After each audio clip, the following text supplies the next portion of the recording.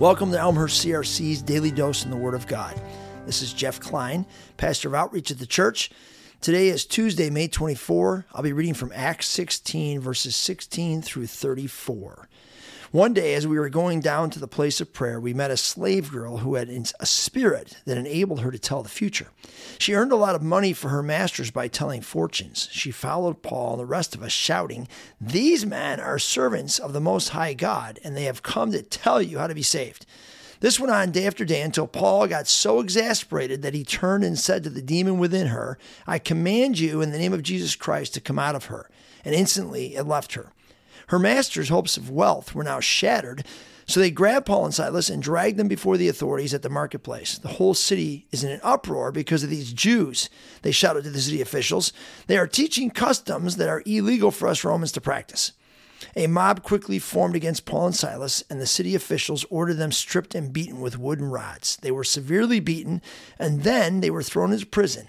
The jailer was ordered to make sure they didn't escape, so the jailer put them in the inner dungeon and clamped their feet in the stocks.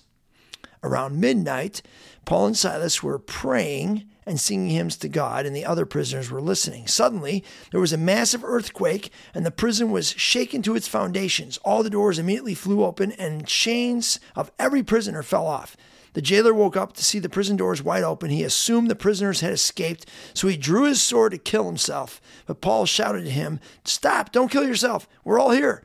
The jailer called for lights and ran into the dungeon and fell down trembling before Paul and Silas. Then he brought them out and asked, "Sirs, what must I do to be saved?"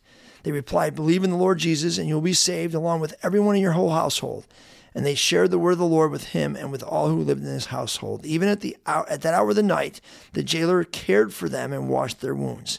Then he and everyone in his household were immediately baptized. He brought them into his house, set a meal before them, and he and his entire household rejoiced because they all believed in God. This passage is so full of crazy kingdom happenings.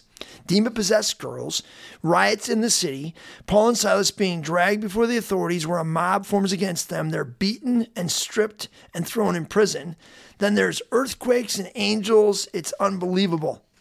I thought following Jesus was supposed to be safe and secure, and, you were protected from all harm and difficulty. Apparently not when you decide to join the movement of building the kingdom of Jesus in the world, of introducing people to the reign and rule of Christ, because there's always an enemy lurking to put up opposition against that message. My favorite line here, around midnight, Paul and Silas were praying and singing hymns to God, and the other prisoners were listening. Paul and Silas respond to all the difficulty, all the opposition in faith and trust, knowing that they are being obedient to Jesus and doing what he has told them to do. And because of their faithful response, the jailer and his whole household get saved. Where have you been sent? Who have you been sent to? How are you moving in faith and trust? How will your obedience help others find the truth about Jesus? Let's make Easter spread all over the world.